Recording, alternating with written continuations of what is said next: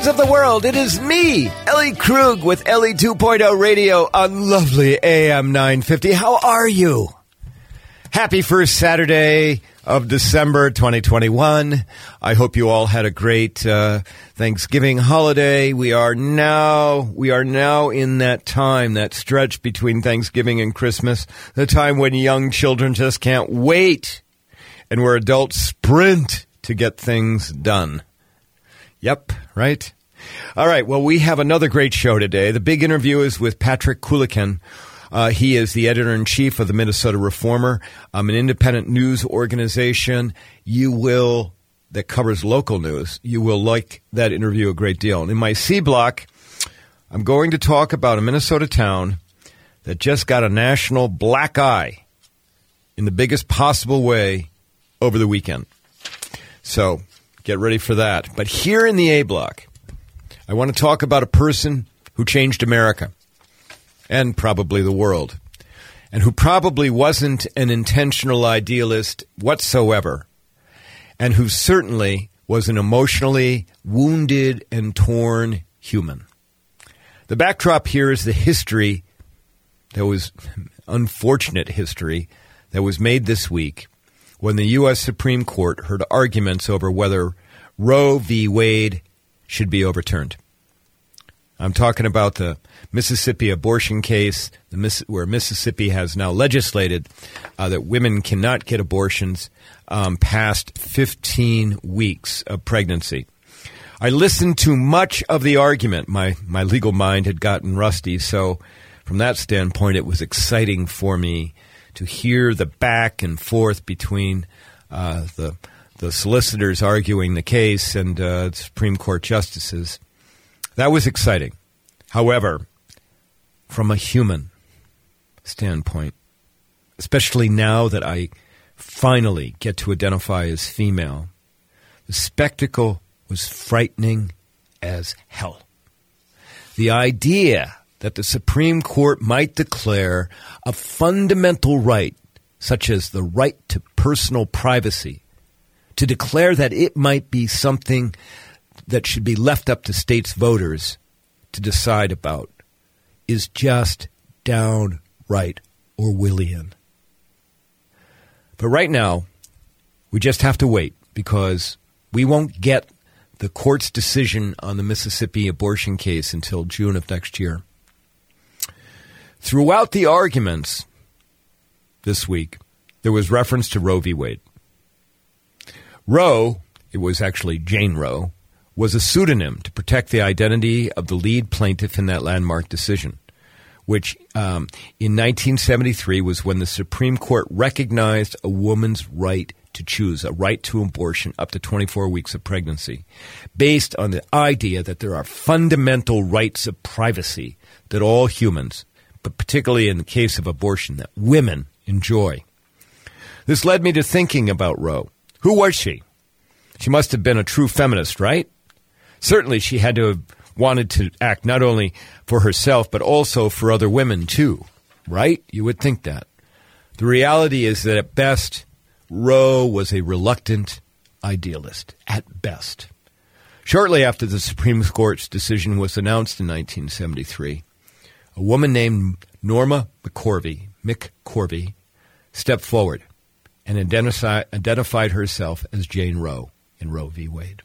And although McCorvey clearly wasn't a feminist, her life story underscores why a woman's right to control her body is so fundamental. Norma McCorvey was born in Shreveport, Louisiana in 1947. Her father was a TV repairman who left the family when Norma was 13 years old. But before that, Norma had been placed into a Catholic boarding school when she was 10 years old. Soon afterward, Norma ran away from the boarding school with another girl. I mean, we're talking at 10 years old. Stole some money from a gas station, cash register, and then with that other girl, they were able to travel from Louisiana, from Texas, where the family was living at the time, to Oklahoma City. The girls got caught, and from ages 11 to 15, Norma McCorvey was deemed a ward of the state of Texas and confined to the Texas State School for Girls. Once she was released at age 15 from the state school for girls, she lived with a male cousin who repeatedly raped her. Norma's mother, who had an alcohol problem, believed the cousin's denial about the rapes. By the time Norma was 16, she was married to a man 7 years older. 16, married to a man 23. That's a whole other discussion we can have about children being married, but maybe that's another show. The man was abusive to Norma, and she left him. But at the time, she was pregnant. At age 18, Norma McCorvey gave birth to a daughter, who her mother eventually adopted. There's a story about how the mother tricked Norma into signing away her parental rights for this daughter named Melissa. Fast forward a couple years, by 1966, when Norma was 19 years old, she again became pregnant. She placed that baby up for adoption. 2 years later, Norma was pregnant for a third time. Now 21 years old, Norma sought an illegal abortion in Texas. By the way, at that time, all abortion was illegal in Texas. And so we're talking, 1968. And so without success, she couldn't find a doctor.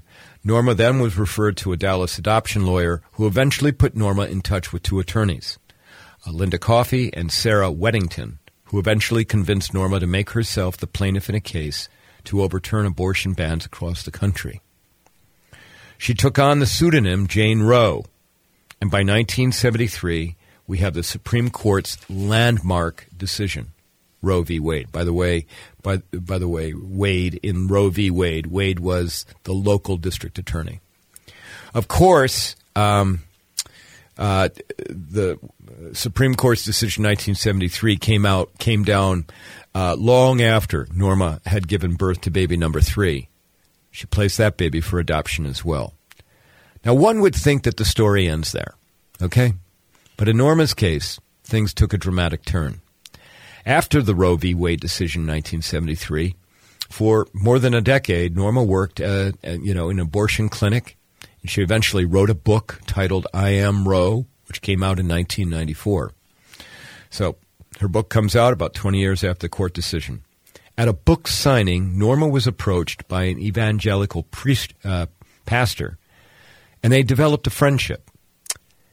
And not long after that, Norma renounced her support for abortion, renounced her support for the right to choose, and she became a spokesperson, for Operation Rescue, anti-abortion group. You may remember that name. I don't even know if they're still in business, but back in the late 90s, they were pretty big. By 1997, Norma had a second book out. So within 3 years of meeting this evangelical pastor, she changes course dramatically, and within 3 years, she's written another book, Won by Love, where she wrote about being the pawn of anti-abortion activists, and being a pawn of abortion activists, and her conversion to Christianity. Okay, so in 97, she's writing, nope, they used me to get the abortion ban overturned, and by the way, I've now found religion, and she eventually became a Catholic, and then started taking part in anti-abortion protests and demonstrations. Now, mind you, every time she would do that, okay, when she'd go to a demonstration or when there was some kind of event, her picture and her name would be plastered all over that for anti-abortion people to see. Okay, why were they doing that? Because Norma McCorvey became the poster child of people who are against abortion. In 2017, Norma McCorvey died of heart failure. She was 69. But still, that's not the end of the story. A year and a half ago, in May of 2020, the FX network aired a documentary titled AKA Jane Roe, which included an interview with Norma shortly before Norma died. In what Norma McCorvey described as a deathbed confession, Norma said that her anti-abortion activism for religious groups had been, quote, all an act, which she did because she was being paid by anti-abortion religious organizations. Norma went on to say, quote, "I was the big fish. I think it was a mutual thing. I took their money, and they'd put me out in front of the cameras and tell me what to say," unquote. In that FX interview, Norma added, "If a young woman wants to have an abortion, that's no skin off my butt. That's why they call it choice," unquote. She didn't use the word but in that quote. I just had to throw that in because of FCC things. As an evangelical minister who worked with Norma confirmed that his group had paid Norma to speak out against abortion. It was a money-making operation. The minister said that Norma's photo and name brought in windfalls of money to his organization. Altogether, Norma was paid more than $450,000 by religious groups to speak out against abortion. One other thing about Norma, early in her life, she declared herself a lesbian. After her third child, she started a relationship with Connie Gonzalez. They lived together for 35 years. After converting to Christianity, Norma claimed her relationship with Gonzalez was platonic. Norma would later also say that renouncing her sexuality, was financially motivated because it didn't fit with Christianity. So what do we take from the story of Norma McCorvey? For one, her story of growing up in poverty and addiction reinforces the view that abortion should be legal and available. Otherwise, the cycle of poverty just continues. This week, that was a key argument about how abortion allowed women to step out of poverty. You know the statistic, right? 1 in 4 women in the U.S. has had an abortion. But Norma's story also shows how entrenched religious political interests felt completely free to use her, to manipulate her with money. Question: what else is their money buying today? Could it be a couple Supreme Court justices? Lastly, I'm thinking of Rosa Parks. Back in 1955, the NAACP passed in supporting a 16-year-old pregnant black teen who had refused to give up her seat on a Montgomery bus. The NAACP didn't think that young woman would be appealing enough to white America. So the NAACP waited until Rosa Parks, married, educated, and very pretty, came along. This was quite opposite from Norma McCorvey. Maybe that was intentional, or maybe Norma just was willing to be brave when other women were too afraid. Regardless, Norma McCorvey's story is about a human simply trying to survive the human condition. We shall see if her legacy survives. Okay, that's it for our Idealist this week. When we come back and do our break, I'm going to speak with Patrick Coolican of the Minnesota Reformer. Hope you like what we're doing. We'll be back in a second. Thanks.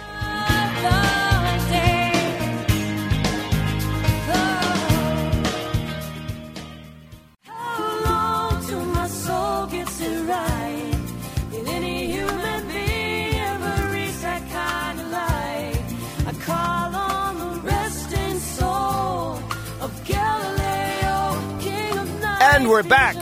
Ellie 2.0 Radio on AM 950 with me, Ellie Krug. Again, read up on Norma McCorvey and understand about the background on Roe versus Wade. Okay, now for the big interview, we have Patrick Coolican, who is the editor-in-chief of the Minnesota Reformer. It's an online news magazine, online news outlet, an organization, and I understand it's Patrick's 2-year anniversary today. Patrick, welcome to Ellie 2.0 Radio. How are you? Great to be here. Thanks for having me. Well, I'm thrilled to have you. I've never talked with you before, and I don't know a whole lot about the Minnesota Reformer, but I will tell you I love it. And, you know, I've perused it a bit, and I just love what all you're covering. So I've got audience members here that probably know nothing about the Minnesota Reformer. Can you tell us about the organization? What does it do? How long has it been around? What's your reach? That type of thing. Sure. So we're part of a umbrella nonprofit called States Newsroom. And the insight and the goal of the founders and funders of States Newsroom was to try to fill in the gaps where there had been the collapse of local and regional journalism. And I think it was a smart strategy. A few years ago, there's been a lot of new national journalism in the last 10, 15 years. Sure. Outlets like Politico, yep. Vox, a lot of even what were once niche publications like The Atlantic are now suddenly have really extraordinary reach, but they were not hitting local communities and state capitals as well. And that has really far-reaching repercussions because although we pay so much attention to national politics, the decisions made at state capitals and city councils are often and school boards are often what are more influential in people's daily lives. And we now know, after the collapse of local radio and small newspapers over the past 10, 15 years, we know that has repercussions. There's scholarship on this. Places where local media had been hollowed out were more likely to be Trump counties in 2016, and I'm sure we'll find the same once we study 2020. So, State's Newsroom, their goal was to set up in states around the country and focus on state and local politics. And they got my name. I think we were about the 12th state where they set up. And although we are part of this national network, we do have quite a bit of autonomy. They got my name from somebody. I had been a Capitol reporter at the Star Tribune, and I was interested in their approach and kind of setting up and doing creating something new here. Although there is a vibrant local media market here, I thought that there was a place for us because, you have this great potential readership, people who are civically engaged, yep. extremely literate, and have this great tradition of progressivism. And then B, to me, the local media scene, there was an edge that was lacking, and that especially I think was highlighted when City Pages went out of business. Yep, when we lost City Pages, for sure. Yeah, and so I am not from here, and I'm not a Midwesterner, and so I was eager to do work that was a bit more confrontational, adversarial, even. And, okay. And I thought that there was a place for that, and I think that that's been turned out to be true. So State's Newsroom gives us a fairly healthy baseline budget, but it was originally to go out and hire 3 reporters, and just away you go. So we don't, we only do a few things. We try to do them well. We focus on what we call enterprise journalism. In other words, this is something that you're not going to be able to get elsewhere. We're not really telling you what happened because everybody is doing that all the time. We're kind of giving you the underlying causes, okay. And we focus on sort of like investigations, analysis, or storytelling. And at our best, we're all 3. And then we have commentaries, guest commentary. And then I'm currently on paternity leave, but usually I would write a daily newsletter. My staff has been filling in for me on that, in which we try to be colorful and incisive, share our work, share other media outlets' good work, and that's basically all we're doing. But I think we filled a gap. Yeah, and Patrick, so tell me, how long has the Reformer been around? Is it just a couple of years? We launched January 14th of 2020. So about 6 weeks after I started, we opened up, and it was an amazing time to start a news outlet because the pandemic, of course, was already stirring in the Far East, and then had reached our shores, a month or two later. A month, 6 weeks after we had office space, we suddenly were now working remotely. And then, of course, George Floyd was murdered 2 months after that. And then you had this, kind of crazy historic election.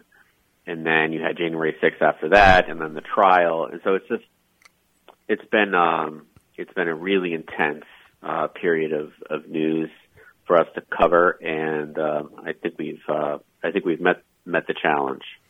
All right, so Patrick, we're going to have to take a break in a minute and a half or so. But before we do that, if people want to, get on the mailing list for the Minnesota Reformer, how do they do that?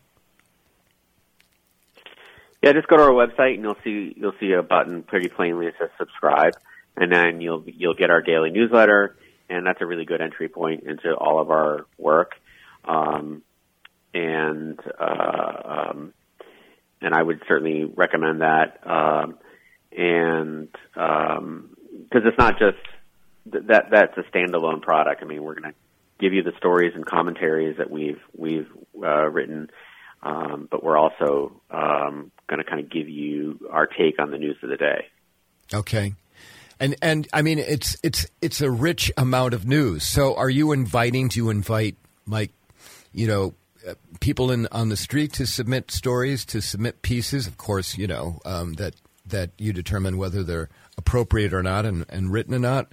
Or is it just based on content coming from your three reporters?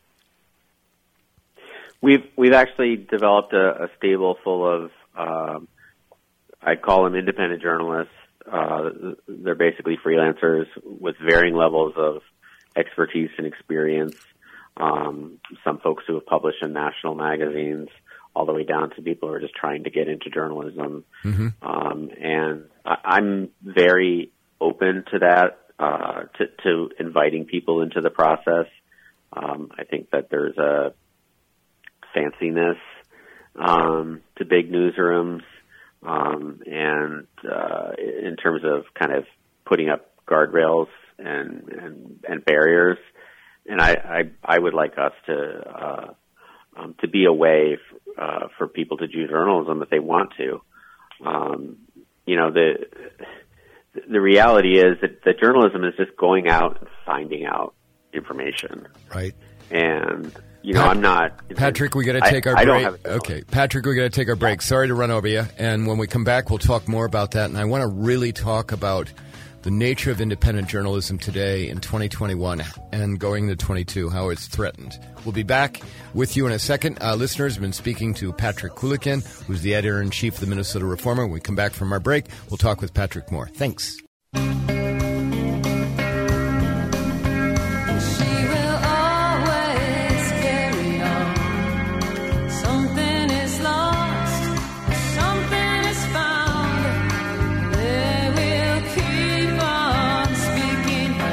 And we're back. Ellie 2.0 radio on AM 950. Before we took our break, we had started the big interview with Patrick Coolican, who is the editor-in-chief of the Minnesota Reformer. It's an online news source. And Patrick, before we took our break, we started talking about some of the challenges that are going on. And I'd like to give me what you see as the state of journalism, local journalism in America right now. Is it under attack? Is it going to be able to survive the attack? Yeah, local journalism is definitely in crisis, and that's because the technology and economic model have completely changed for decades. Both newspapers and radio stations really had a monopoly on certain advertising, and it created really massive profits that allowed them to spend quite a bit on news, which created its own problems because it was advertiser driven, I'm sure some of your listeners have read Manufacturing Consent, but there was a fairly strong tradition of local news, and now that because of Craigslist and has taken away all that advertising revenue, and as well as Google and Facebook, local newspapers are closing up shop, and as are local radio stations, and as a result, people are living in these news deserts. On the other hand, there's certainly bright spots, and I think that State's Newsroom is one of them, where you have certain philanthropists who say, "Look, this is a crisis for democracy. If we need an informed citizenry," and so they're stepping up and creating new news sources. Certainly, ProPublica is a great bright spot. It's an investigative site that originally was focused around national investigations, but now has a really significant local component. So I think it's bad, but there's also recognition that there's a problem, and there's people stepping in and trying to figure it out. Well, and you and I off air talked about the challenges about local journalism in rural areas, so for example in Greater Minnesota, and my listeners have heard me talk about this before, because in Greater Minnesota, that's where they are electing the legislators who are coming to St. Paul, who are blocking a lot of things around reforming the system, deconstructing structural racism. What are you finding out in Greater Minnesota? And are you getting the kind of contributions from Greater Minnesota that you want versus, here in the Twin Cities, you've got, probably a lot of opportunities to get the inside story of things. Yeah, well, one of the things that's hopeful for us is that we give away our content. We have no paywall and no advertising, and we also encourage local publications to republish us.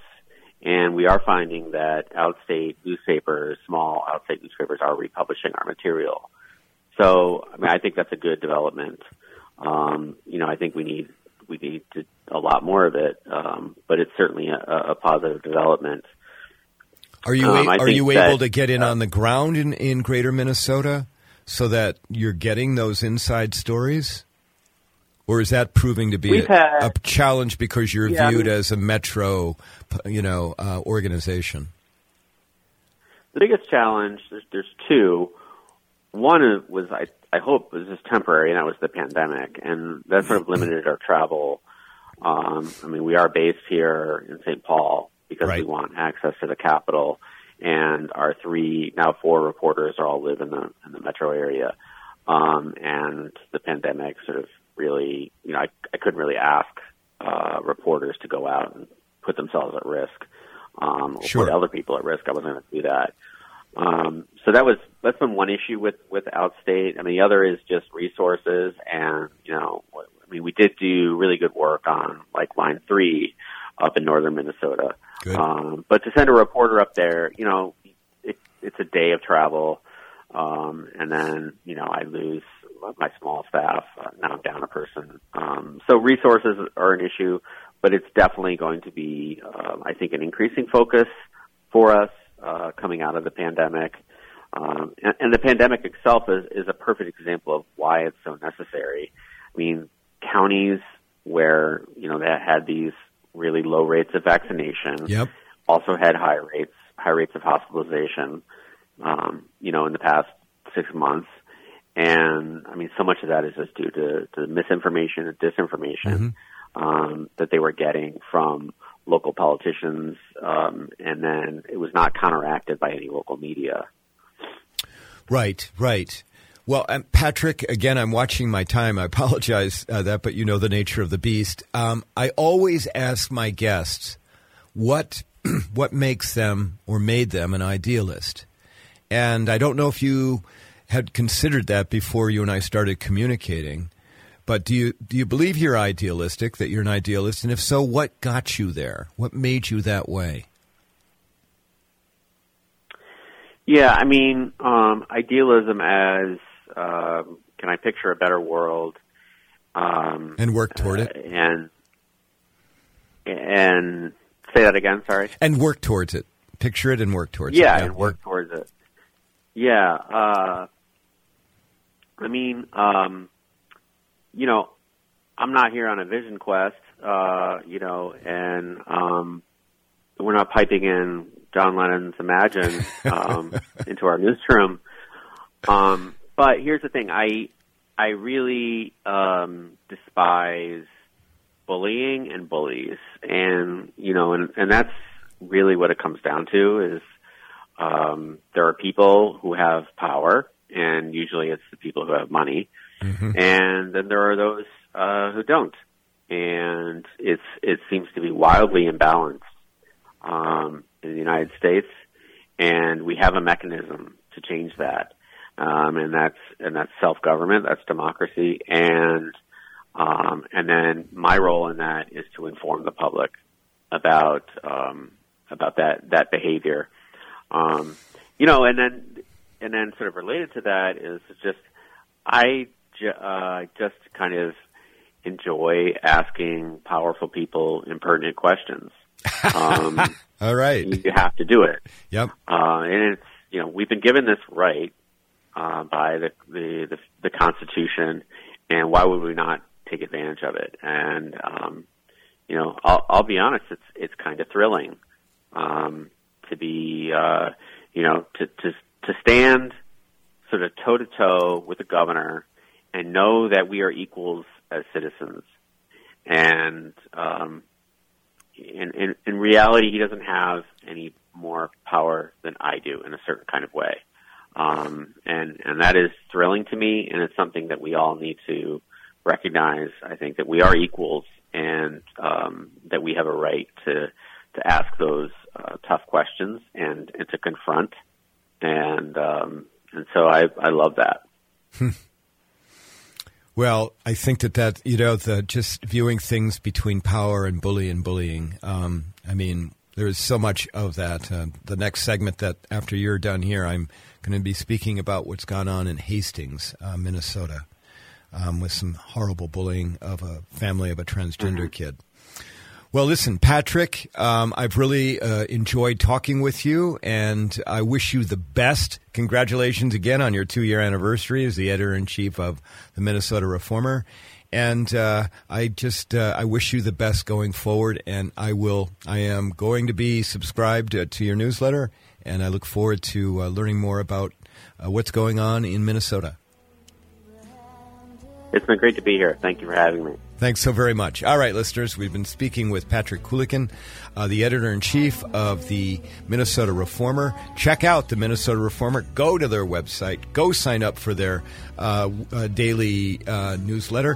When I come back from the break, you got already a preview of what I'm going to be talking about in the C Block. So, talk to you then.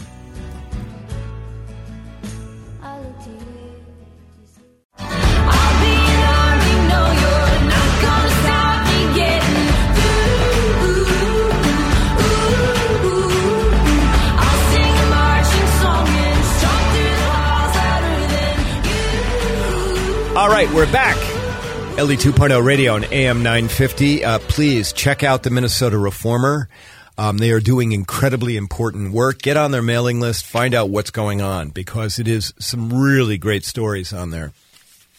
All right, now, and as I was talking to Patrick Coolican, you got a foreshadowing of what I was going to talk about here in my C Block. So I want to talk about Hastings, Minnesota. That town, over the weekend, got the biggest black eye that any town in America could get. There was a story on CNN, I think it came out on Sunday, the 28th of November, both print story as well as there's at least a 5 or 6 minute video about Kelsey Waits, her husband Chris, and their 2 children. Kelsey was president of the local school board in Hastings, which meant this year she and other board members fielded some tough issues around masking, diversity inclusion topics, You know, you've been keeping track of what's going on in America with local school boards, right? In the course of campaigning for re-election, as Kelsey was trying, the campaign season, a Facebook group sprung up in Hastings. It was first named Conservative Parents of Hastings, and then it was changed to Concerned Parents of Hastings, probably trying to be a little bit more subdued, sublime about what they were trying to do. Eventually, that group, Concerned Parents of Hastings, began to attack Kelsey. And as they did that, someone in that group, Concerned Parents of Hastings, outed Kelsey's 8-year-old child as transgender. Yes. Kelsey and Chris Waits, wonderful parents, by the way, have an 8-year-old transgender daughter. Soon, other parents in this group were Concerned Parents of Hastings, were piling on, and it got ugly with them. Some of them calling the Waits child abusers for having a transgender daughter, for allowing this child to be who they are. They called for the Waits to be locked up, to be arrested over this. Unbelievable. I have met Kelsey Waits. She is a very nice person. And I've got to tell you, this is horrible. What they have done to her, what they've done to her family, what they've done to her children, particularly this 8-year-old transgender girl. Kelsey, as you might expect, lost the election. And the CNN story noted that the Waits, who had moved to Hastings because they loved the community, they lived in what they called their perfect home, looked like a beautiful home, they're moving out of it. They're going to move away. And the reason for that was that the Waits fear for the safety of their transgender child. Not necessarily that other kids would do something, okay? But that the parents, some parents might do something to their child. Think about that. Now, those of you who have been listening to this show for a long time, or maybe reading my work online in Lavender Magazine or Minnesota Women's Press, know that Hastings has shown up on this show before. By the way, Hastings, it's a beautiful town. It's on the Mississippi River, about 35 miles south of the Twin Cities. It's located on rolling hills, wonderful forests. It's a really nice town. But back in 2 years ago, November of 2019, actually show number 97, on November 19th, 2019, if you want to make a note of it, I talked about Hastings because earlier that year, in 2019, or maybe it was in 2018, it took me time to get into the town. Several churches and a Christian academy issued a public letter decrying transgender people. They called it transsexualism in our schools, and saying they did not want transgender people in Hastings. That we were a threat. That somehow, I think the implication was that we might turn their children into being transgender. So I went to Hastings. I spoke on a cold November night to 140 people in a school auditorium. I talked about what it meant to be transgender. I talked about how all of us can be considered other in one way or another. I answered questions from the audience for nearly an hour. Many of the people in the audience were from those churches. And when it was done, I had people from those churches come up to me and thank me for being kind, for not shaming them, for not yelling at them, because they expected that that's what I would do. If you know Ellie Krug, you know I don't do that. And I thought that we had made progress in Hastings. I did. The group that brought me in, a thing called Thrive Hastings, as well as the local YMCA, they were very pleased with that. And I came back to Hastings a couple of times after that and did some more trainings. I thought we'd made some progress. As soon as I saw this story about Kelsey Waits and her family, I reached back out to my contacts in Hastings, and I said, please bring me back. We have more work to do. And as we speak right now, they are working. My contacts in Hastings are working to get a date secured for me to go back to Hastings and speak and attempt some healing in the community. Kelsey Waits, for her part, is starting a new organization called Transparent Alliance.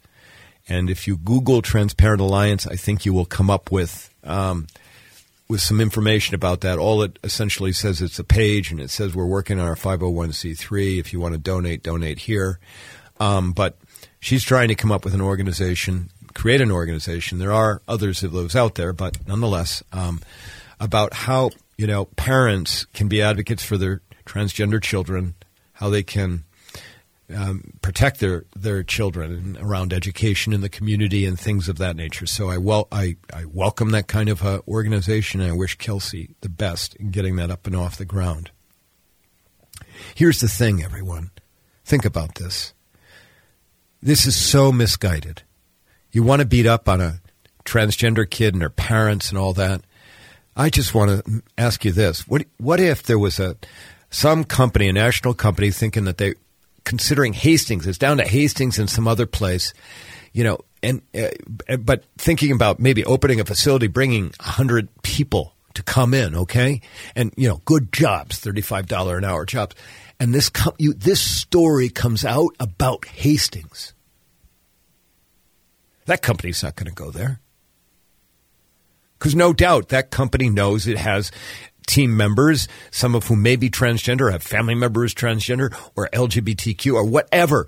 It shows that the community is intolerant. I know that that's not true because I've gone there, and there are a lot of great people in Hastings who are very open and very welcoming to Ellie Krug. But that black eye can set that community back for a decade. That's the price of discrimination. Okay, well, listen, that's all I've got to say.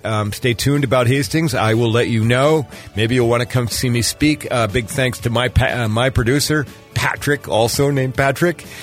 Big thanks to you, my listeners. I really appreciate you tuning in every week. Tell others about this show. Visit my website at elliekrug.com. Follow me on Twitter at elliekrug. And most of all, go out between now and next Saturday. Go and do something to make the world better. Thanks.